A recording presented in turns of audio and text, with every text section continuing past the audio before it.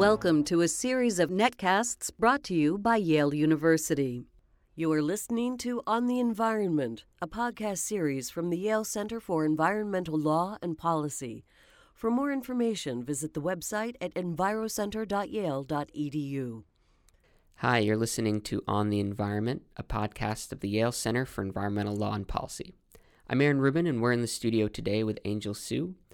She's the director of the Yale Environmental Performance Index for 2014 and a Yale China Environmental Policy Scholar.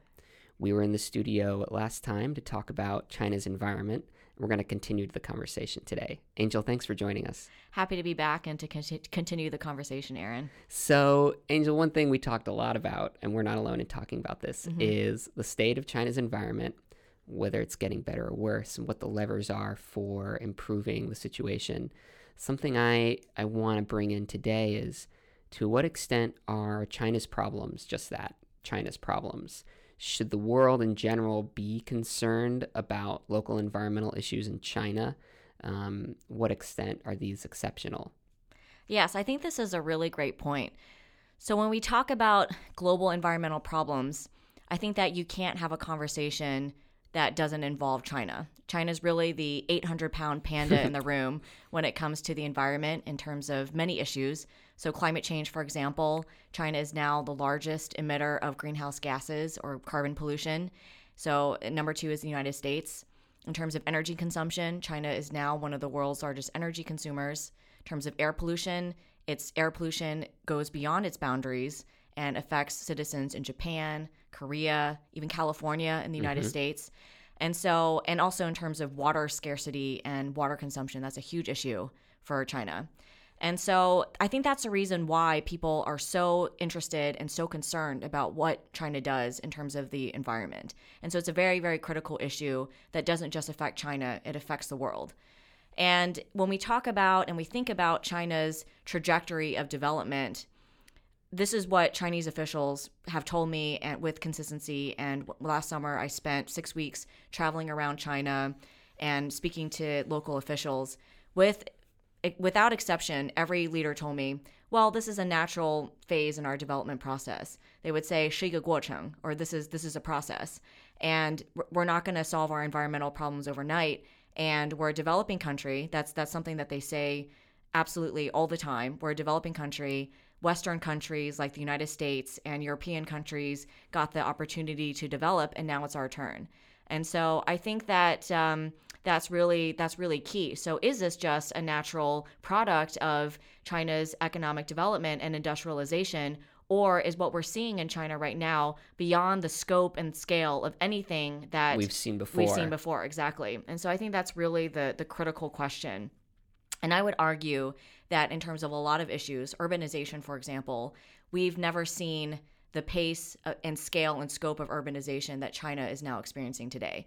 So I think for a lot of issues, and then that obviously manifests itself in all different ways, exactly, in terms of air pollution, in terms of water consumption, energy consumption.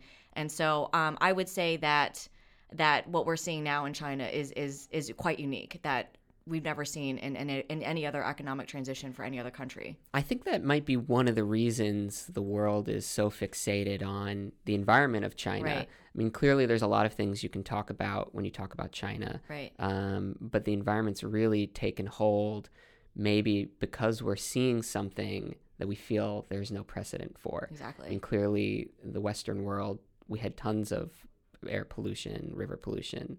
The Great London Smog that killed a couple thousand people. Yep, thousands. Yeah. We had air pollution events throughout the 60s in Los Angeles and Pittsburgh. Right, and we still have air pollution today in the United States. We're not exempt for that. So Salt Lake City earlier this year, because of temperature inversions, suffered very severe air pollution. So that being said, so yes, what we're seeing in China is fundamentally different from because anything it's that so we've much seen. greater. Yes, because the scale, the scope, the size, so much greater. But that being said, there are also other countries that are now embarking upon similar trajectories. And I think that that's what's of concern.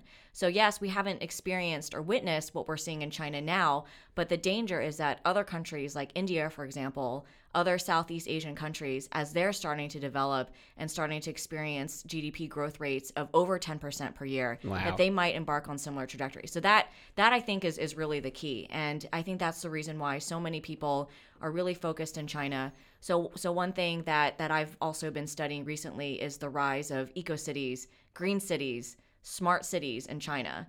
And so now there you have a lot of international firms, you have other governments. So Singapore, for example, has a cooperation with Tianjin, which is a municipality outside of Beijing. And they've been cooperating on developing and designing greener cities, so less environmentally intensive or what does a impactful. green city look like? Right. So for China, that's actually the question. That's actually the question. We don't know. Yeah, exactly. I mean, there's no consistency at all in terms of how they define what an eco city and a green city is. And I think that is really the challenge. How do you define what these cities should look like in the future to minimize the impact? Now, are these cities being planned, or are we taking existing cities and sort of retrofitting them to be cleaner cities? And that's the key question. So should we be focusing on retrofitting and improving old cities, or should we be building new ones? And for China, these eco-cities for the large part are new cities. So they're new developments. The Tianjin, Singapore example is a really is a brand new development. They're building everything from the ground up. There was another really famous project that received a lot of international attention outside of Shanghai. So a British engineering firm called Arup had partnered with the Shanghai Industrial Investment Corporation to develop this one island just 3 hours from the coast of Shanghai. And there's a wetland, it's a Ramsar protected site, and they were going to build an entirely new eco-city as a demonstration for what might be possible for the future. So so what we're talking about here in these eco-city projects, it's really making China almost a petri dish, right? So like a laboratory for global innovation. Right, exactly, for how cities in India might develop, for example, versus other parts of Southeast Asia or even Latin America and Africa that are going to be experiencing increasing rates of urbanization in the next couple of decades. I'm a little critical of the idea that you can build a new city that will be so green that it would counteract the effects of a New Delhi right next door. Right. Maybe this is too soon to ask this question, but do you have an idea of some of the innovations people are talking about? Like, are we looking at a full, electrical car grid or hydropower stations for buses?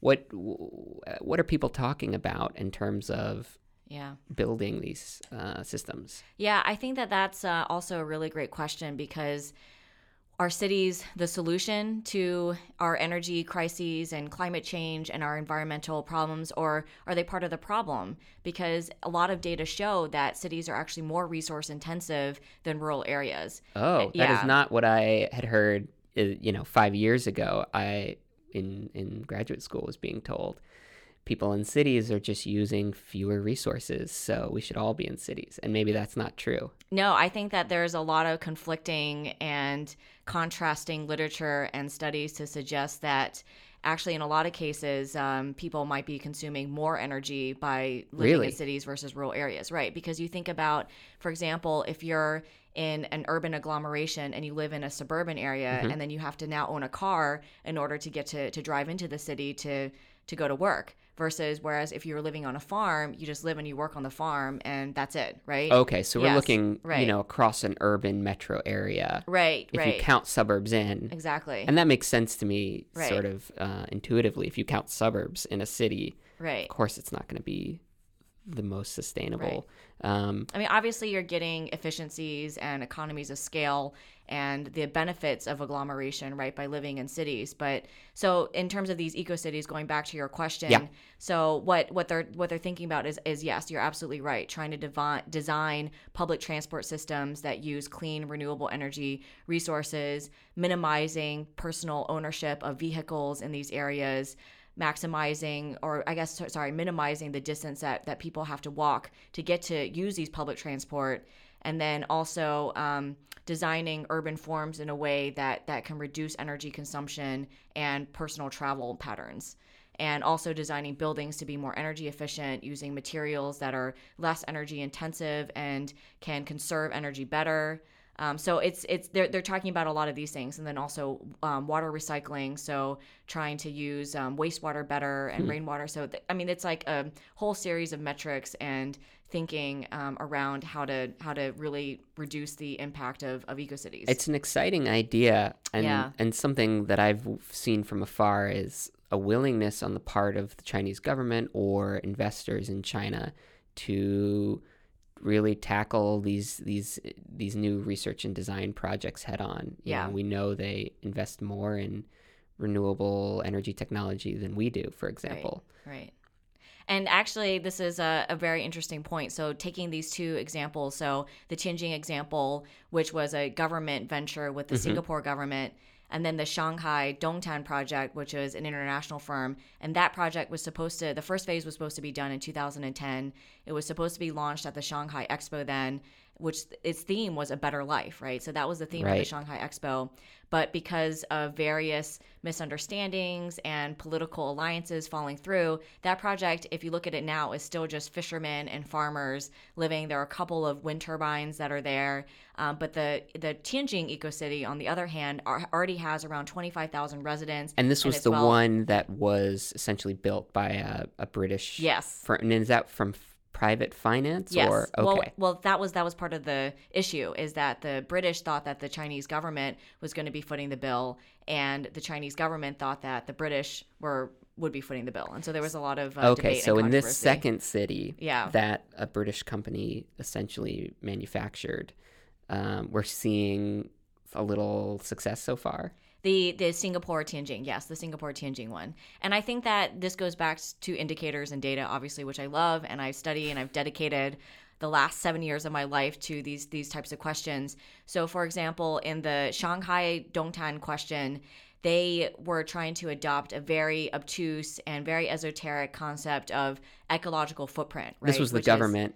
This is the engineering firm in England. And so they were trying to use this internationally accepted measure of biocapacity versus the amount of land area needed to sustain a person's livelihood in one area. So it's a commonly accepted consumption measure, but it's difficult to explain to a fisherman who lives on the island, right? And so the people there just had no idea or no conception of what an eco-island means and how they're supposed to fit into this overall narrative. But then in the Tianjin Singapore case, what they decided to do is to actually fit their indicators and their definition of ecocity into the existing policies and the environmental targets that the Chinese government had already set at the very highest levels. And so I would argue that in the definitions, the data, the indicators actually really do make a difference when trying to conceptualize and develop these frameworks for how to think about environmentally sustainable development and ecocities. Now, the implication of what you've said is when you make the measures of success, the things you monitor to say, well, is this a sustainable city? Making them more context specific, more in line with government priorities leads to more success. Does that mean we're seeing that the city is having some success? Yes. Oh. Yeah. Yeah, as I mentioned, they've already completed or almost completed the first phase of development in the Tianjin ecocity, and now they have around 25,000 residents who have already moved in. Wow. Whereas nobody ever moved in. I mean, there were no residences even built in the Dongtan project. And actually, a fun little fact: I almost took a job on that project. Really? After I finished my master's program in England, and at that point, I had a little bit of concerns in terms of what they were doing and how they were thinking about sustainability, and I ended up just moving back to the United States instead. But yeah, so it's been an interesting project to kind of follow. Yeah, so from 2005 when they first announced that initiative, and then to just kind of be studying these issues throughout the years and seeing China change so quickly in the short time that I've been studying China. And so it's really been fascinating. Well, I'm glad you're here with us. Although that I'm sure would have been fascinating. This maybe is a tangent, but these 25,000 people who've moved to this new city, I know creating cities from scratch is not a new phenomenon in China at all.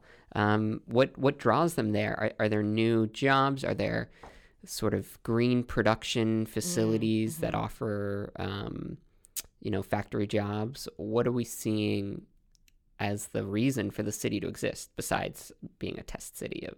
Right. Well, Tianjin, the whole Tianjin, Beijing, Hebei corridor, so that's actually an urban agglomeration that's identified as exactly that. So this Beijing, Hebei, Tianjin corridor, that area is just growing really, really quickly, and it has been over the last couple of years. And so it's a very attractive place for investors, for people to move to work. And Tianjin in particular is also a special economic zone. Okay, so these are already places where there are lots of incentives for new production. It's near Beijing. You're on the coast. Yeah, so there's a high-speed rail you can get from Beijing to Tianjin in the matter of 30 minutes. This train travels at 330 kilometers per hour. It's just very, very quick. And so that's Angel, I'm getting images of China in 100 years where we're just seeing a completely different world than the one we know in the West with our sort of spaced out, crumbling cities. I know, Amtrak. I took Amtrak this past weekend to DC, and both ways I was delayed by a minimum of 2 hours. And it's just, in China, I just feel like that wouldn't happen. Yeah, exactly. So there's the good and the bad of a very centralized, powerful government. That sort of brings me to another thing I wanted to talk about. Last time we spoke, you mentioned this sort of homegrown citizen response to lack of monitoring, lack of response around environmental pollution in China happening online, citizens gathering together, I don't know, anonymously or if their names are on it, to protest. I'm curious what that looks like. I'm curious what the mechanisms are for translating people's displeasure and protests online into actual changes on the ground. Right. Well, I think that 20 years ago, these mechanisms didn't exist. So you didn't have social media, you didn't have online. I mean, maybe you did, but they were in very rudimentary forms back when we had dial-up connections and AOL and chat rooms. You had to be on a computer in a room somewhere. Yeah, exactly. Yeah, that's a really good point. So I think technology has become exceedingly more mobile, and so pretty much everyone in China has a mobile phone. It doesn't matter if you're a farmer living in rural Yunnan province or if you're a high-powered business person living in Beijing. Everybody now has access to these platforms and to social media and to voice their dissent or their concern over anything in China. And what we've seen is that social media in China has grown faster than it has in many other parts of the world. I mean, I think in Asia in particular, I think the recent statistics that I saw that has also demonstrated that the Philippines are actually quite active on social media, and social media has really taken off in that country as well. So interesting. Yeah, but China also very, very active. And I think it's because the citizenry lacks a voice in many other forums. So they can't vote. They don't necessarily have political forums where citizens can go and air their grievances, or town hall meetings. They don't have these forums, these official public forums where formal they can mechanisms. Yes, formal mechanisms. And so that's kind of what the internet and this third space has also provided. And I think in addition, civil society is also very nascent and just very in the early stages in China. So even though environmental NGOs have been around for the last 30 years and they were the first civil society organizations that were tolerated and allowed in China because of their seemingly apolitical nature, it's still just not very well developed. And even when I was interviewing local government officials last year, many of them said, yes, we do have some NGOs, we do have some civil society groups, but our interaction with them is not very strong, and they're still quite underdeveloped, and we're still not quite sure how to deal with them, what our relationship is with them. And so it's not like in the United States so I used to work at a think tank in Washington, D.C., and because we were situated basically on Capitol Hill, we were going there all the time and giving them white papers, policy recommendations, and briefs as to what kinds of things they should be doing. And in China, they don't have those kinds of mechanisms. And so I think that's why the internet has become increasingly popular. It's really taken off. Yeah, it has really taken off and has been a popular forum for Chinese citizens to air their grievances. And the government really follows it very closely. So you have government officials logging on to Twitter or you mean Weibo? Weibo, yeah, which is the Chinese version. Yes. Yes. Yeah, you see them following the latest trends. Are they sensitive to these criticisms? Well, I haven't seen that many officials, so public government officials who have accounts. There are government agencies that do have Weibo Right. accounts. So one of the best, if you're curious about Weibo, I think is actually the Shanghai Environmental Protection Bureau Weibo account. It's just absolutely brilliant. I think that they've really mastered the art of trying to make environmental messages and information understandable to a larger audience. So, for example, on my blog, I wrote this recent post where the Shanghai Environmental Protection Agency had developed a cartoon character to try to better communicate to citizens different levels of air pollution.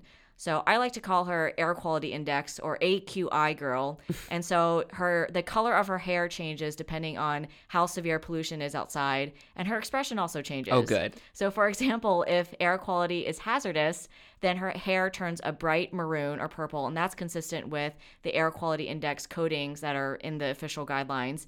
And she's crying, and tears are just falling down her eyes. And she's very upset because the air quality is just so poor. But then on the other end of the spectrum, if air quality is very good, she's very, very happy. She's got bright green hair that signifies wonderful air quality.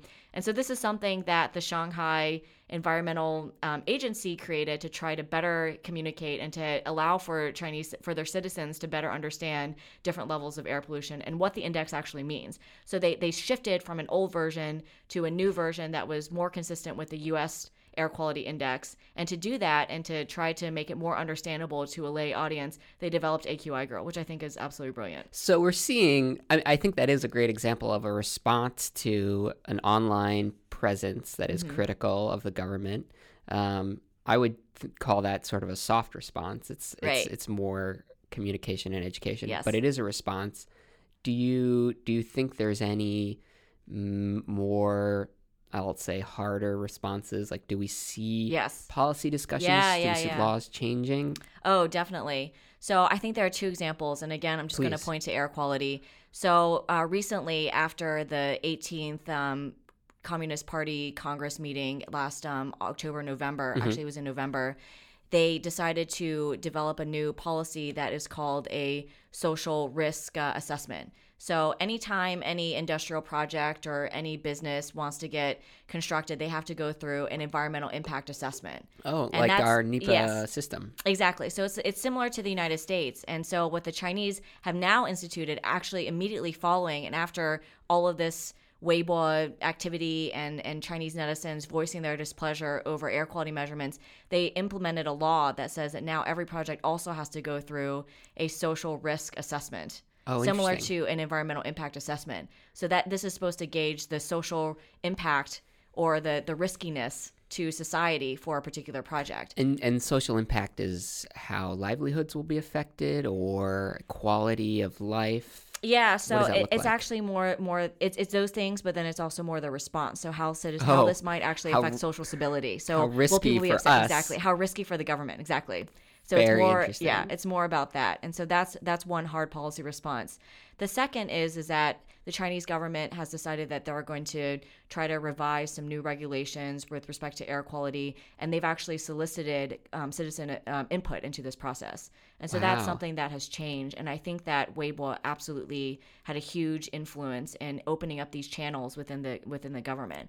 So I think that it's actually absolutely inaccurate for people to characterize China as this absolutely authoritarian, closed-off regime that is completely inflexible and unresponsive to its people.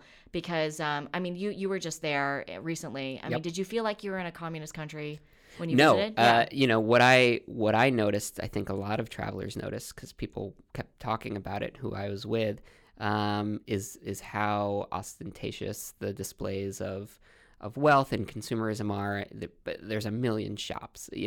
I felt more like I was back in Manhattan than I was. And I was in, Southwest China, which is not the well-known bastion of Western development. Right, exactly. I think those images of Mao's communist China with everyone wearing their Mao suits and kind of looking all the same and things looking very... No, well, and you spoke about air quality girl's hair. I saw lots of... You actually saw those shades of maroon. I saw those shades of hair. Yeah, it felt very free in a way I didn't expect until I tried to use the internet and was frustrated and logging on to my favorite Facebook account. That's true. Yeah. So you still have these you might think of them as like Soviet style control mechanisms. Yes. I went to see Cloud Atlas and it ended an hour early. I was confused. Turns out the government had censored 47 minutes of the movie. Yeah. So I need to see it again. But I do appreciate what you're saying, which is that things are changing in a way we don't appreciate from the outside. And it sounds almost like a convergent evolution, which is that they're creating these public forums, these mechanisms for public response informally in a way that probably mirrors our own, maybe despite themselves. Yeah. The government, that is. Yeah, absolutely. And I think that it's not helpful or useful or constructive at all to try to pigeonhole or to try to define what these transitions that China is now experiencing. And so that's why whenever I speak to anybody about what's going on in China, what their policies are, how things are evolving and changing, I'm very careful to caution that you can't just apply these labels at point blank in China, because there are so many different contradictions. There are so many. It's very complicated. It's very complicated. That is what I discovered when I was there. Yeah, exactly. And it sounds like they're changing a lot. They're changing much more quickly than we can keep up with over here with our sort of limited knowledge of what's going on. Do you think the Chinese government and also the citizens are aware or responsive to these criticisms from outside? The ways we talk about China? Oh, very much so. Very much so. They are constantly reading the Western media and the New York Times. So, for example... So it matters what we say. Oh, definitely. I think it absolutely does. And the Chinese are always, whenever I go over there, they always want to know what the United States is doing and what I'm thinking and what my thoughts are and how we view X, Y, and Z policy. And it's quite interesting because you're never really quite sure whether or not those actually sink in or whether or not they make a difference, because the Chinese, for the most part, they know what they're doing. They don't need the outside world. They don't need Westerners to come in and tell them how they should be doing something or how they ought to be doing something. They know exactly what it is that they're doing. And I mean, I've worked in a lot of other developing countries and with a lot of other partners and been to a lot of places where the situations are quite different, where you can clearly see the need for capacity building. And in China, it's just, you just get the sense that they already have these big issues already figured out, and they definitely care and they want to hear what other people have to think. So one example that comes to mind is in 2009, where you had the UN climate negotiations. That was in Copenhagen. That was in Copenhagen. It was a landmark event whereby this was going to be a tipping point and a change in international climate policy, because everybody wanted China and developing countries like India and Brazil to take on to real targets. To commit to binding targets. Greenhouse gas reductions. Right. And it didn't go well for a variety of reasons. But China ended up taking the blame. So there were international headlines and a notable op-ed in The Guardian that said, "How do I know that China wrecked the Copenhagen deal?" Ooh. And it's because somebody said he was in the room. And China took that very, very much to heart. Wow. They were very, very upset about that. And they ended up having all these meetings internally to try to figure out why they failed so miserably internationally, and how much their reputation had been damaged by what happened. And since then, they said, okay, we need to redouble our efforts and we need to actually change our strategy, because what we did in Copenhagen didn't work. Now, is that strategy for public relations, or is that climate response strategy? I think it was for public relations. Okay. Absolutely. Yeah. Which is what every country's doing. Yeah, exactly. Because the reason why you participate in these meetings, the reason why the United States still continually goes to these meetings without bringing anything to the table, because we still have no climate legislation, is because you want to be viewed as a responsible player and as a contributor. Right. You got to do your system. minimum. Yeah. Well, you and I were in Durban for the 2011 climate conference. Yeah. And I wasn't in Copenhagen in 2009, but I noticed that the Chinese government in general had a really low profile. I didn't see them appearing in press releases. I didn't see them in meetings. And they sort of slid by a lot of the criticism. I remember protesters outside were directing their anger at Canada and their tar sands. And I think maybe China succeeded in their public relations shift. Yeah, definitely. And I think that was absolutely a concerted strategy on the part of the Chinese to change their narrative and to change how they are communicating. Because what they did in Copenhagen is they were very defensive and they weren't open about what it is that they were doing. And there was a lot of misunderstanding because they were very reserved.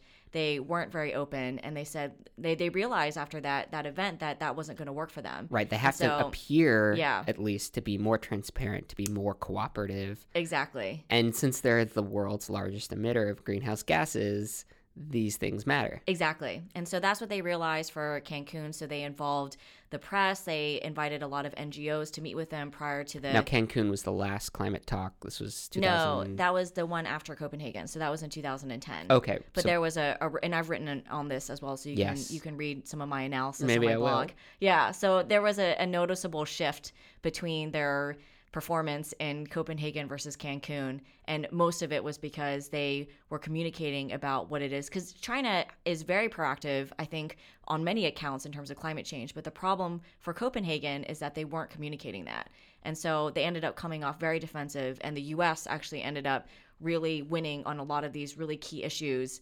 And U.S. didn't end up looking like the bad guy. China ended up taking the fall. And so they said, absolutely, we can't have the world thinking that we're not doing anything on climate change because we feel like we're doing our part and we feel like we're being very proactive. And in fairness to them, they're probably doing more than we are. Yes, right. Moving back a bit, you were recently in India. Yes. Taking students on a tour of cities.